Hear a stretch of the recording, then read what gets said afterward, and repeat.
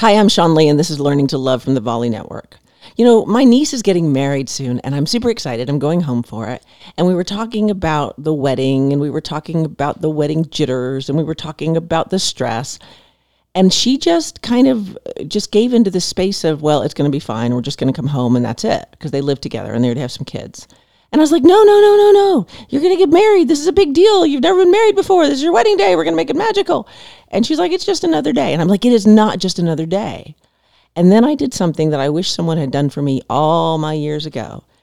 And I wish they do it for me today, actually. And that is, I went back and found a text message when she first met him.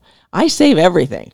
And so I went and found this text message when she first met him, and she was just talking about how much she liked him, and she was giving me details about what they did, and she was just all up in herself enjoying this new romance.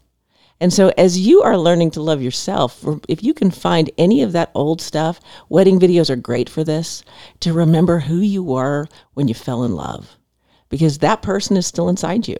And so if you're struggling in this department with anybody in your life, you loved them once, you can do it again. It starts with you, it ends with you. How they feel about you is none of your business. What they do is also kind of not your business, no matter if you're married to them or not.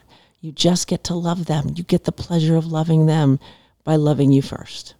So as you get ready for any weddings in June, I want you to remember that if you have old text messages from somebody that when they were falling in love, what a beautiful gift to give them before the wedding. Or after the wedding, or now, like if you knew me, by the way. All right, if you want to talk more about this, by all means, get into the Facebook group. Look up Learning to Love Show with Sean Lee, and you will find me, and I'm happy to talk about anything you want to talk about to make you a better you for you. But for now, I'm Sean Lee, and this has been Learning to Love, and I'll see you again tomorrow.